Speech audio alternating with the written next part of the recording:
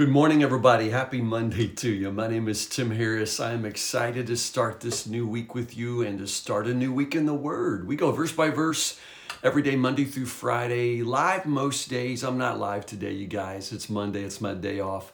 I am recording this on Friday, actually. I don't always tell you that. I don't think you have to care. And I think it's just confusing. I just always, go with the day that you're watching, and that way I'll try to keep you on track. But anyway, I'm usually live Monday through Friday, and you can find me at 10 o'clock on Facebook or YouTube. Otherwise, these broadcasts live forever on social media. You can find them anywhere you listen to audio podcasts, Spotify, or anywhere else. Anyway, if you found it and if you're sharing the word with me, I love you and I appreciate it so much. Don't forget, I don't say it a lot because it's not about me or my ego or anything like that. Please don't think that. But it's beneficial to you and to social media in general for you to like or otherwise interact with 10 with Tim. If this is a kind of thing that you like watching on Facebook or YouTube or Spotify, the more you interact with it, the more you share it, the more you'll see this kind of thing on social media. And I would love to change the way social media looks for people. There's enough garbage out there. If you like this kind of stuff, then like it, share it, interact with it, drop a comment. The more you get involved, the more you're going to like what you see on social media and others as well. Acts chapter 21, verses 1 to 25. Let's jump right in. The first 16 verses or so are the voyage to Jerusalem. And Luke, who's writing the book of Acts, is really pretty intentional about telling us nearly every port and every stopping point along the way. And also everywhere they stop, there are these warnings to Paul: don't go, turn around, don't go to Jerusalem. And I find that really, really, really interesting. Verses 1 to 3, the journey is from Miletus, where we left off on Friday, to the city of Tyre, which is where Paul is trying to go at this point. The scripture says that they sort of sailed around from Miletus to Kos. That's about a 40-mile sailing route south, then to Rhodes, onto Rhodes and Patara. At Patara, you notice they change ships. They get onto a larger ship, which is on its way to Phoenicia. That's about a 400-mile journey to Tyre from that point. So probably 5 days. And again, I don't go through this every time because I think it's tedious, but at the same time, just so you understand, these journeys are long. And so about 5 days from Patara to Tyre. And the only land they're ever going to see, that's an open sea route, the only land they'd ever see would be the island of Cyprus, and that's exactly what Luke says. We saw Cyprus, it was on our left. They didn't stop there, but they went right past it. It's the only land that they saw for the entire journey. Where they come to Tyre, and that's where the ship stops to unload its cargo. Luke says they go ashore at that point to try to find the believers. It sounds like they're not familiar with the believers, the church at Tyre, necessarily.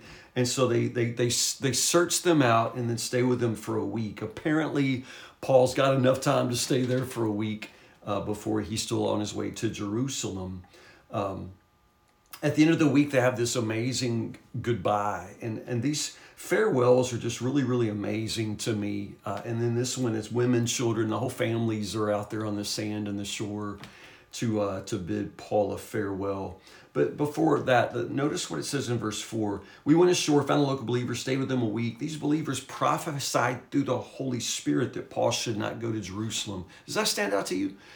Because, Friday we had talked about how Paul was bound by the Spirit, a slave to the Spirit to go to Jerusalem. So we know that the Holy Spirit is leading Paul to Jerusalem. Paul knows that beyond the shadow of a doubt. So why would the Holy Spirit put it on the hearts of the people to tell Paul not to go? Did you think about that? I think it's interesting. Is the Holy Spirit contradicting himself? Is the Holy Spirit giving Paul mixed messages? I don't think so, not at all. But I understand how this works. I think the Holy Spirit reveals to the believers, reveals to people the horrible things are about to happen to Paul, the imprisonment, the persecution. Paul is going to suffer more than he's ever suffered in the days ahead, and it would probably not happen if he didn't go to Jerusalem. So I think the Holy Spirit is preparing Paul for the hardship by continuing to remind him and warn him that it's coming. The Spirit is strengthening Paul for what he's about to face. But when the people get this knowledge, their instinct then is to say, don't go. You know what I mean? I think the Spirit is giving them the knowledge of what's going to happen, but then it's their flesh that says, don't go. The Spirit wants Paul to go. Paul is going to go. That's not even a question. But you can notice how many times people say, oh, Paul, I don't want to see this happen to you. And Paul says, the Lord's will be done, And that's exactly what happens over and over and over. These gospel goodbyes are amazing to me. How often Paul has to tear himself away from people he loves and people who love him so he can continue to serve the Lord in the places that the Lord calls him to go. I find it that the book of Acts is full of these gospel goodbyes, and our lives are very empty of them. I wonder why that is. Why is it that Paul is so on the move and you and I are so on our hind ends? We don't go anywhere. I'm going to Myers today. I may share the gospel there. Most likely I'm just going to buy food and go about my business, and I've been in this church 26 years. I just find it amazing that in other places and other times, even believers in Jesus had to get up and go and leave everything. And you and I have this amazing privilege of staying where we are and enjoying our lives. And I think if we were really following the Lord, you guys, we'd have more of these gospel goodbyes. It's full. Acts chapter 21 is full of these amazing goodbyes. As it goes on, he goes to Caesarea. From Tyre to Ptolemais, spends one day there. The next day they go into Caesarea where they run into Philip. It's one of those, oh my goodness, I hadn't thought about him since chapter 8. This is the same Philip who was, with the Ethiopian eunuch, and then he baptizes the eunuch and he disappears, and it says that he preached everywhere until he got to Caesarea, and that's where we left him. And dang it, that's where he still is. He's still in Caesarea. He kind of, Philip settled down. He's got 4 daughters that are not married, and I love this. He's got 4 daughters, and all of them are in the ministry.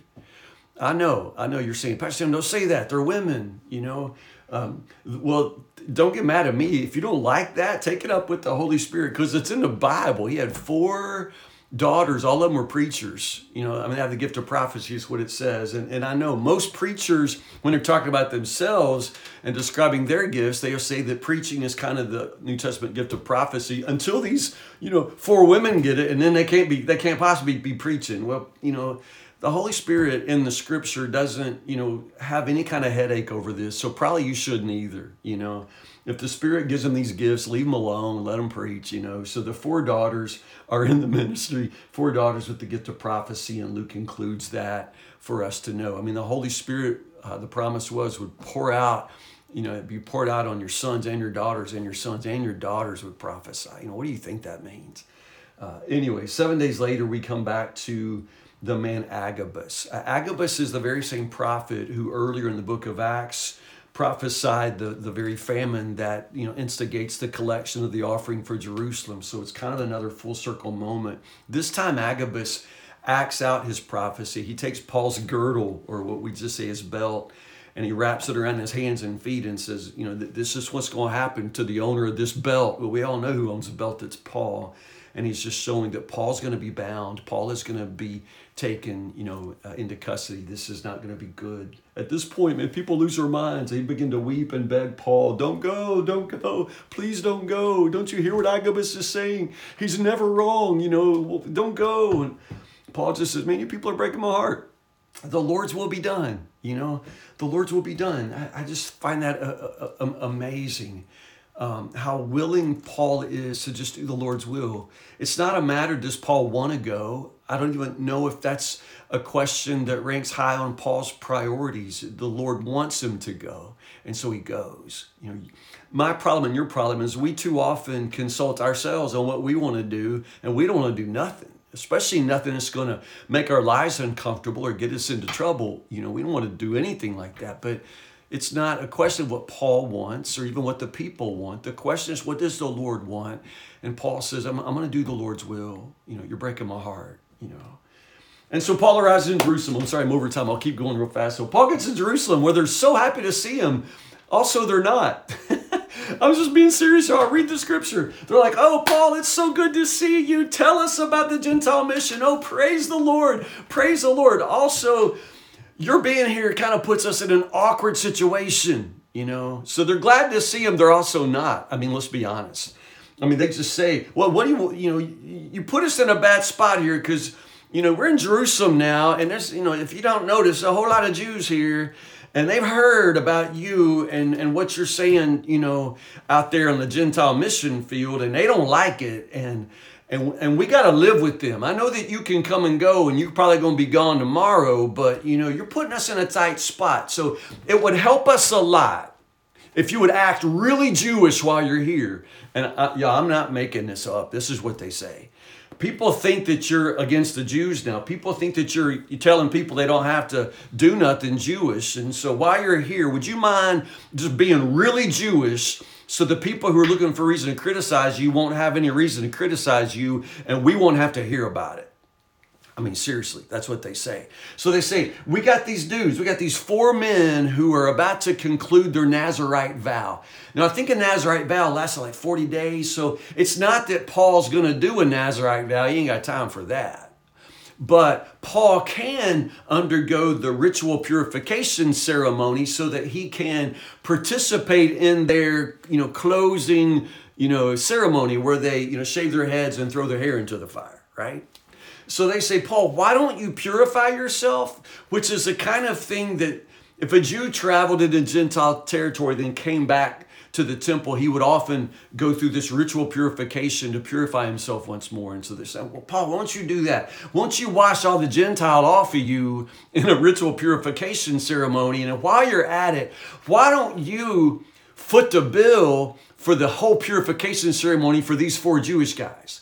Now, it's shaving the head, throwing the hair in the fire, but also kind of multiple sacrifices that cost money.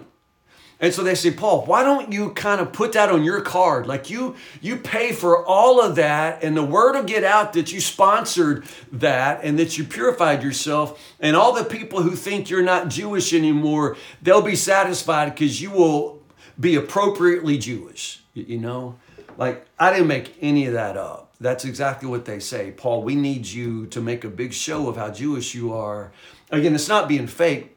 Paul believes in all these things. And this is the kind of thing that Paul would do. But it is in many ways just trying to make it easier because Paul has just stepped into an incredibly tense situation with the Jews. And it is going to not go well for him. We'll pick up right here tomorrow. Chapter 21, verses 26 to 40. I went like 3 minutes over, y'all. I'm sorry. Chapter 21, verses 26 to 40 tomorrow. Paul is arrested. What follows is quite a long sort of narrative about Paul's trials and custody and all of this, and we'll walk through it together starting tomorrow. So listen, have a great Monday. Stay in the Word, read ahead, chapter 21, finish it out for tomorrow, and I'll see you, Lord willing, 10 o'clock for 10 with Tim. I love you guys. We'll see you tomorrow.